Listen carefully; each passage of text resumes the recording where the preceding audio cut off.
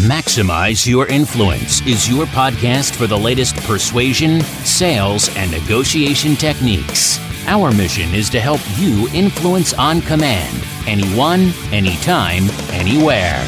Your host is the author of Persuasion IQ, Laws of Charisma, and the best-selling book, Maximum Influence. Now, your host, Kurt Mortensen. Hello and welcome back to Maximize Your Influence. This is Kurt Mortensen. This is podcast 364, where we teach the skills we should have learned in school to maximize your success, maximize your income, and just maximize your life. We've got a special guest today. Hold on, buckle up, get your notes out. This is Lisa McLeod. She's the author of Selling with Noble Purpose. She works with entrepreneurs and leaders around the world at organizations like Salesforce, Roche, and Dave & Buster's. Her research has revealed that salespeople who sell with noble purpose, who truly want to make a difference, outsell people focused on sales targets. The subtitle of her book is How to Drive Revenue and Do Work That Makes You Proud. She's an expert on helping leaders win hearts and minds, and of course, we love to say, and maximize their influence. So, hey, Lisa, welcome. It's great to be with you, Kurt. It's good to have you here to get some insight and wisdom from you. As you know, we got to start out with the first question of the day is, Lisa, what is the worst vegetable on the planet and why? I'm going to start out controversial. Out of the gate, spicy jalapeno peppers. That is specific. Tell us why. I know some people love them, but I have a pretty mild palate, and you'll eat something, you'll think it's good, you'll take a big bite, and then this giant thing just puts your whole mouth on fire. They ought to come with a warning label. They should tell you. Up front, warning, eat at your own risk. Yeah, bite at your own risk, because and my husband will do it like, oh, this is great. He'll say, yeah, it's a little spicy, and I'll bite it and my mouth's on fire. So then you don't even want to try that ghost pepper. Have you heard about that one? I have heard, but not tried. Oh, my son with his not having a frontal lobe being a teenager on a dare ate one, and we ended up in the hospital. Those things are like super hot. Okay, see, I'm not alone in my don't put that on your fear list. Of the pepper. That's the big time pepper. So, all right, we got a new one. So the spicy pepper we're going to put on our list. All right, so let's start off talking about, salespeople in general. We all persuade and influence for a living. What do you think the biggest mistake or blunder that people are making right now that could be easily fixed once we identify it? The single biggest mistake that salespeople make is they think they're trying to persuade the customer that their solution is the best one, and you're not. What you're trying to influence your customer is for them to see that your strategic intent is to help them. That's the first sale you have to make, and it has to be honest. So instead of pushing that solution, vomiting those features and benefits as we talk about on the show, you're saying let's back up and persuade people about our intent or willingness to serve? Is that what you're talking about? Our intent, yeah. Because your customers are reading you all the time, consciously and unconsciously. Most of it's unconscious. And they're reading your intent. And if your intent is, I'm here to close this deal, you're going to get some sales better than someone that just shows up willy-nilly. But if your intent is, I'm going to find the biggest, boldest way to help this customer, they're going to read that. You're going to speed up the trust equation, and you're going to come up with a better solution. So they're reading you that, all right, are they trying to close me, back me in a corner, tell me what I need? Or are they there to help me, is what you're saying? That's right. And what's happened with all the changes that have happened to us in the last, 9 months in 2020, previously, transactional sales, this sort of close them, was already on the way out. COVID put the death knell in the coffin for that, because customers, especially in a B2B space, 70 to 80% of their journey is online. So they don't need you as the feature salesperson. And so what happens now is we have this growing chorus of customers when they shut everything down, said no salespeople can come in, and then they opened it back up for sales calls in a virtual format. We have a growing chorus of customers asking, are you here to close me, or are you actually here to help me? And if the answer is you're just here to close me, I don't need you. I can buy that stuff online. Yeah, I've always been a believer that people that focus on closing skills, it's like trying to get a kiss after a bad date. Okay. It falls short, especially in this COVID era that we're going through. And I think one of the big challenges you talk about, this willingness to help, trust is at an all-time low. That's no secret. What do you think these salespeople need to do in that initial introduction to build that trust, to show them that they're willing to help and serve them? So what you need to do actually happens before the introduction. And I love your analogy of trying to get a kiss after a bad date. For a lot of salespeople, they're trying to get a kiss before they even had a date, which is worse. It's like, come on, let's cut to the chase. Give me a kiss. You're like, whoa, Right. I don't even Are you know going to kiss me you. or not? Or should I just leave? And we all know it's worse. I'm not going to pay for your dinner unless you kiss me. That's probably Right. the wrong order. Okay, I'm Right. with you. And the order is what's wrong. And so one of the things that we teach salespeople how to do is it's not just in that first interaction, it's before you show up. And so the question that every seller needs to ask, we call it the game-changing question. It's what every seller needs to ask, what every sales leader needs to ask. In Selling with Noble Purpose, we have a whole chapter on it. And it's the game-changing question is this: how will the customer be different as a result of doing business with us? So before you meet that customer, you need to be able to have, you don't have to completely answer it, but you need to have some idea, how will the customer be different? And just to say, well, they'll have the benefits of our products and services, we've got a great solution. No, that's not enough. You need to be thinking about what would happen to the customer if they chose to do business with us. What would be the positive impact on them? And that will point your mind in a different direction. And if you do that before you make a sales call, what's going to happen is all those things that we know in our hearts that sellers need to do, like deeper discovery and all of that, that happens more naturally. Just like on that date, if instead you said, well, my goal at the end is this. No.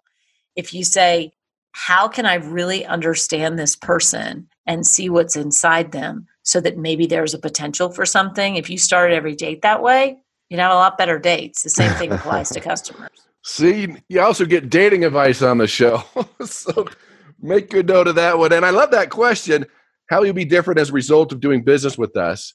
And so you talk about this preparation. Let me ask you this. Is the preparation before I talk to a prospect, is that getting my mindset, getting in the right state? Is that doing the research? Is it a combination of both? What are you thinking? It's both. You got to get your head in the right space and you've got to do the research. So let me tell you what our studies revealed. And you talked about it a little bit in the opening, but sellers whose intent is to improve life for the customer outsell sellers who are focused on the targets and the quotas.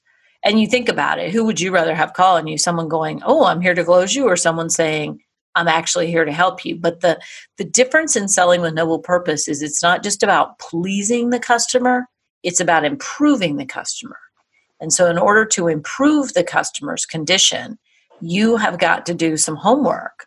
In your area of expertise, where are they now? What's possible? What might be getting in their way? How could we, in effect, make their life or business better? So you've got to do a little homework, because you can't just go in and tout some generic value proposition. They can get that off your website. Yeah, good call. Doing the homework, making sure you're in the right state to be able to show them that you're there to improve them. I love how that flows. But let's talk about, we were talking about a little bit of this earlier, the whole technology thing, COVID. I mean, we have this love-hate relationship for technology, it seems. I mean, it's nice to be at home in your sweats doing things, but versus being face-to-face. How do we use technology and still be human, still connect, still build trust, and still sell? Well, as you said, it is nice to be home in your sweats, but one of the things that sellers need to realize is you are getting a lot of clues from the customer's environment. If you were a seller who prior to this went out and made face-to-face sales calls, you had the benefit of being in their office, seeing what was going on around them. A client of mine who's a head of HR for a major bank, who a lot of sellers call on her, she said, what was annoying in an in-person call is intolerable in a Zoom call. And so if you were that sort of one-way pitch person in your previous life, when you were out there making face-to-face calls, it is not going to cut it in Zoom. So one of the things that we say is, when you do your homework, the beauty of the web is it's there for you. I mean, obviously you want to look at your customer's website and see what they're all about, but go read the CEO's letter to the shareholders. That'll tell you what the challenges are. And even if you're selling something small that may not be able to fix all of those challenges, you want to know what are this company's big challenges for next year so that you're at least stepping into a conversation where you can speak somewhat fluidly about those. I love that. We've got this thing called the internet that'll let us know almost everything. It's there. It might be a fad. It might go away. But anyway, we've got, like you said, letters from the CEO. You've got Facebook. We can almost stalk people that. And you can do it in like 8 minutes. I've timed it. Like it doesn't have to take that long. I love it. So 8 minutes, you find out about them, their personality, about the company, about their strengths, about their weaknesses. That 8 minutes is going to make the biggest difference as far as adapting and customizing to them and working through. There's so much information there that you can learn. And they even have software now that'll do it for you if you really want to go high tech. But let's talk about back to the Zoom. What are the do's and don'ts between a live presentation and Zoom? That's always intriguing because it is so much different and the people really aren't shifting gears. They're not. And one of the things that you're not getting from Zoom is you're not getting the emotional resonance and feedback that you normally do. And even those of us, even if you don't have a huge EQ where you're saying, oh, they're smiling, oh, they're leaning forward, you might not have even been processing that, but your body knew. Your body could feel it in person. And so now on a Zoom, one of the things, we've all seen all the articles, have the good background, blah, blah, blah, blah, blah. You need to plan better questions is one of the big things you can do on a Zoom, is plan more insightful, thoughtful questions, because you need to realize you're competing with their email, with their text, maybe with their kid across the kitchen table. So you want to plan what we call these high impact questions. Don't ask, so what keeps you up at night? They don't have time for that shit, okay? Like, you should know that before you call. That's kind of old school. Cross that one off your list. Yeah, do not be asking that. But if you want to ask questions like, what impact is the new acquisition having on your team? Oh, now that's a question that someone's going to lean into if you are asking about the right thing. And I do want to go back to something, though. When I talk about this idea of noble purpose sellers, there's a clear win from a revenue standpoint, and there's a clear win for the buyer for you to be this noble purpose seller.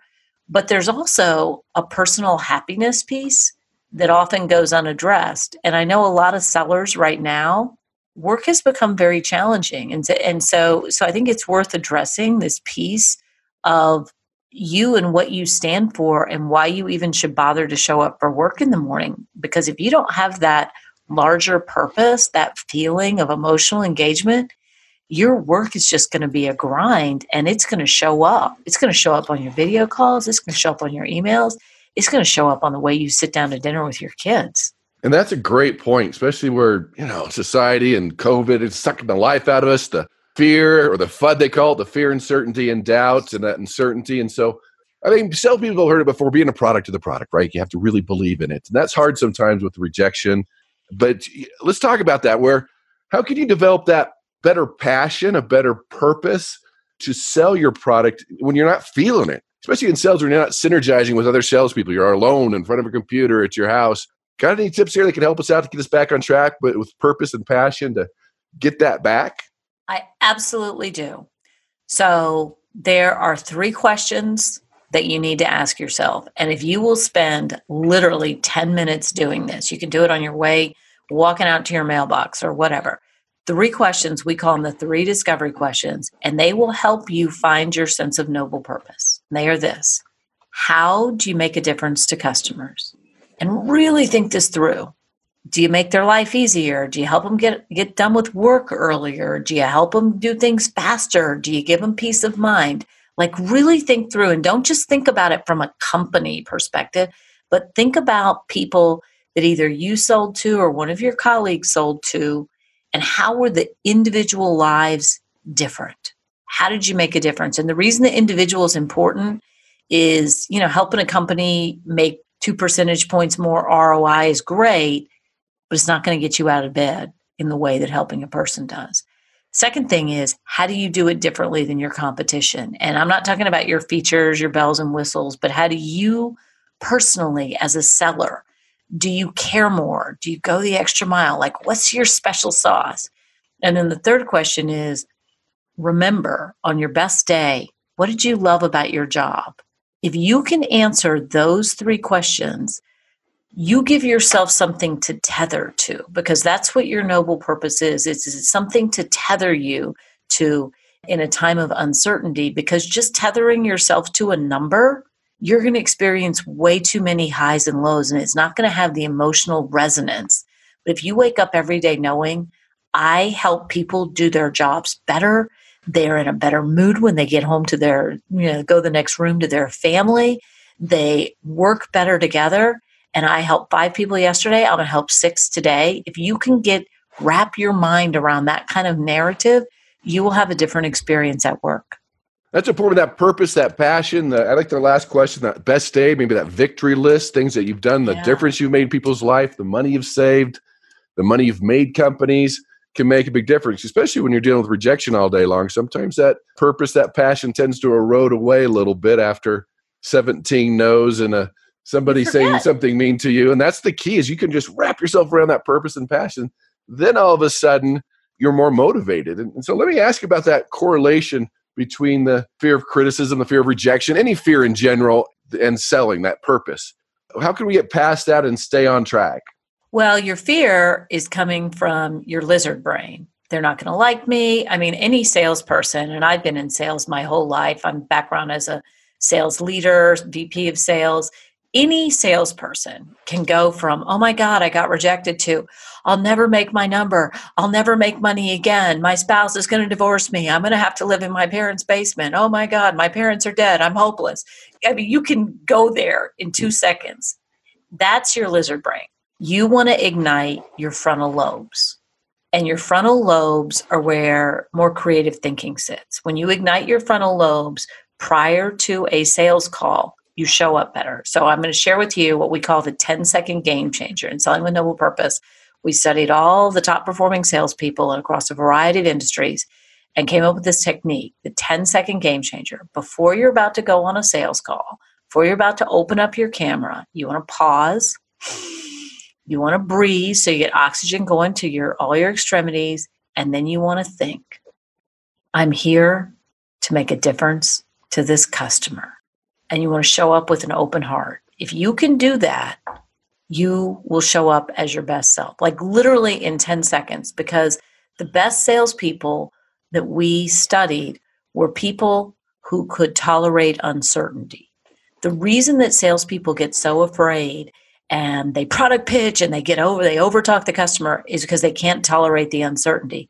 But if you can say, I'm here to make a difference and I'm confident that something will reveal itself, you'll calm down and you'll get better information from your customer and you'll enjoy your sales call more, and so will your customer. I see that too. Just a good ritual. Like you said, 10 seconds. This is not 10 minutes, 10 hours to get back in the right state, right mindset, get ready for the call, especially if you've just been beat up or you've had a few rejections. Yeah. So important to do, to be able to do that. And this is what the greats do. They have a ritual, something they do to get them back on track. That mindset is so important to, like you said, your lizard brain, or call it your caveman brain. We call them subconscious triggers. Those things are real. They'll take over your own brain and your prospect brain. You have to understand how to deal with both of those. I'll tell you one thing that was really interesting when we had people go back to their win list, and I want to draw people's attention to the nuance of this.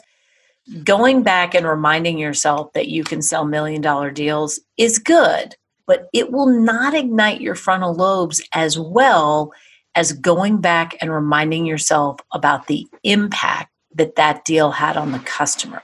Because if you sort of game up and go, I can sell it, I can do it, you're still in the headspace of you, which is better than being miserable and being unconfident. But the next level, the highest performers go back and say, I sold that $1 million deal or that $10,000 deal, or even I didn't. Someone else in my company sold it and it improved the customer in this way, and this way, and this way. My work makes a difference. That's where you want your headspace to be. It seems like a nuanced difference, but it's actually quite dramatic. It's the difference between I'm the boss, I'm the king, I'm the queen, I can sell this shit, versus I am a person who sells something that makes a difference. I can still matter and make a difference. That second sensibility is going to be more powerful to your customer. And what an important shift from closing them to I'm here to serve. When they feel like you're going to close them, now you're arrogant, but when you're there to serve, you're more confident. And that's true with leadership. I mean, we've all heard about servant leadership. When you're in that space to serve, that just changes the game and your demeanor and how you come across. Different North Star. Absolutely. Different North Star, different perspective, and you're coming across in a different way. So their lizard brain doesn't freak out on you and run, which, we've seen that happen all the time. But let me shift gears a little bit here. I know you've done a lot of research on top salespeople, and that's always intriguing to benchmark what the greats do. What shocked you the most as you were looking at top salespeople? Was there anything that was kind of shocking to you that was like, wow, that's interesting? I'll tell you two things that were the most interesting to me. That top salespeople had a mindset and a sensibility irrespective of what was going on in their companies. So what we found was in top performing companies, the company was all about, we're here to make a difference to customers. We have a purpose bigger than money. We're putting a dent in the universe. We're changing the face of IT. Dave & Buster's, we're championing laugh out loud fun, whatever it was. The top companies had that sensibility. But what was really interesting to me was in mid-performing companies, the top salespeople had that sensibility, even if their leaders were saying, close it, close it, close it, quarterly number, quarterly number, quarterly number. And so what was interesting to me was their ability to tether themselves to a purpose, even when it wasn't present in their organization. The other thing that was interesting to me in our studies was, talked about it just a second ago, the ability to sit with uncertainty.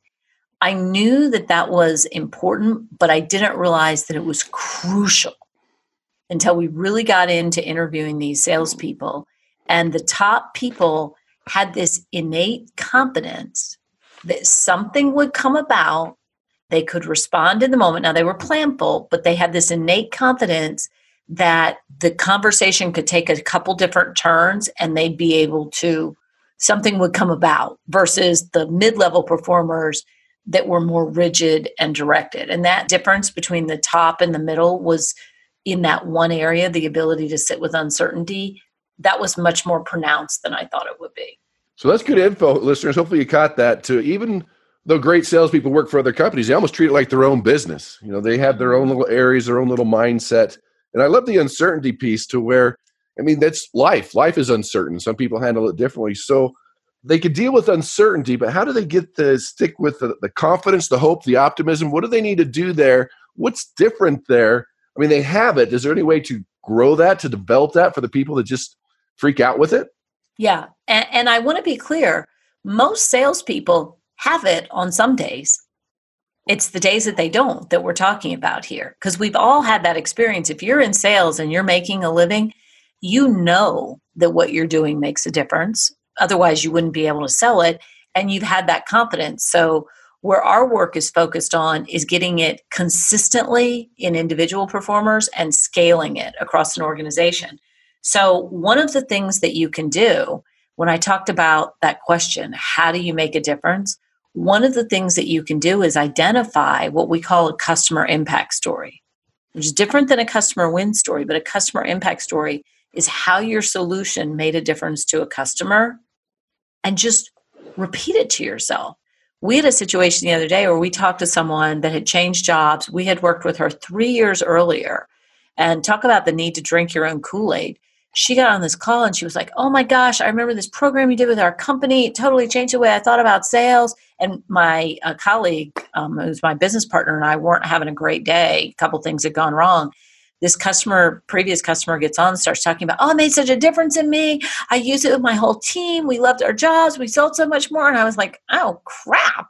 I need to put this on record and remember it every day for myself. And that's what we all need to do, is remember those times when we made a difference to a customer.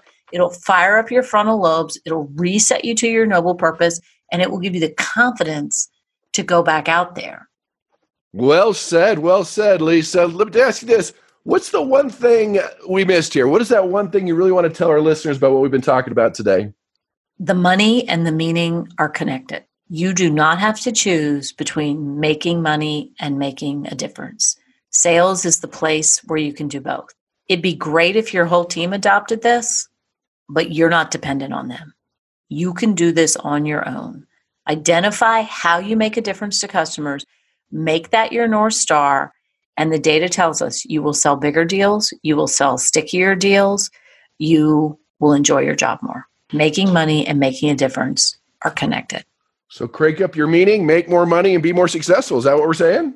And you'll also be happier. Oh, I like it. Happier is true. Happier, more optimistic, more hope. And you also transfer that to others, which is one of the reasons we do this, is to transfer that meaning, that hope, to improve the lives of others. Right. It's something that gives you that purpose and passion in life. I like that. So, hey, Lisa, where can our listeners find out more about you and what you do? Sellingwithnoblepurpose.com. Go there. We've got some free stuff for you.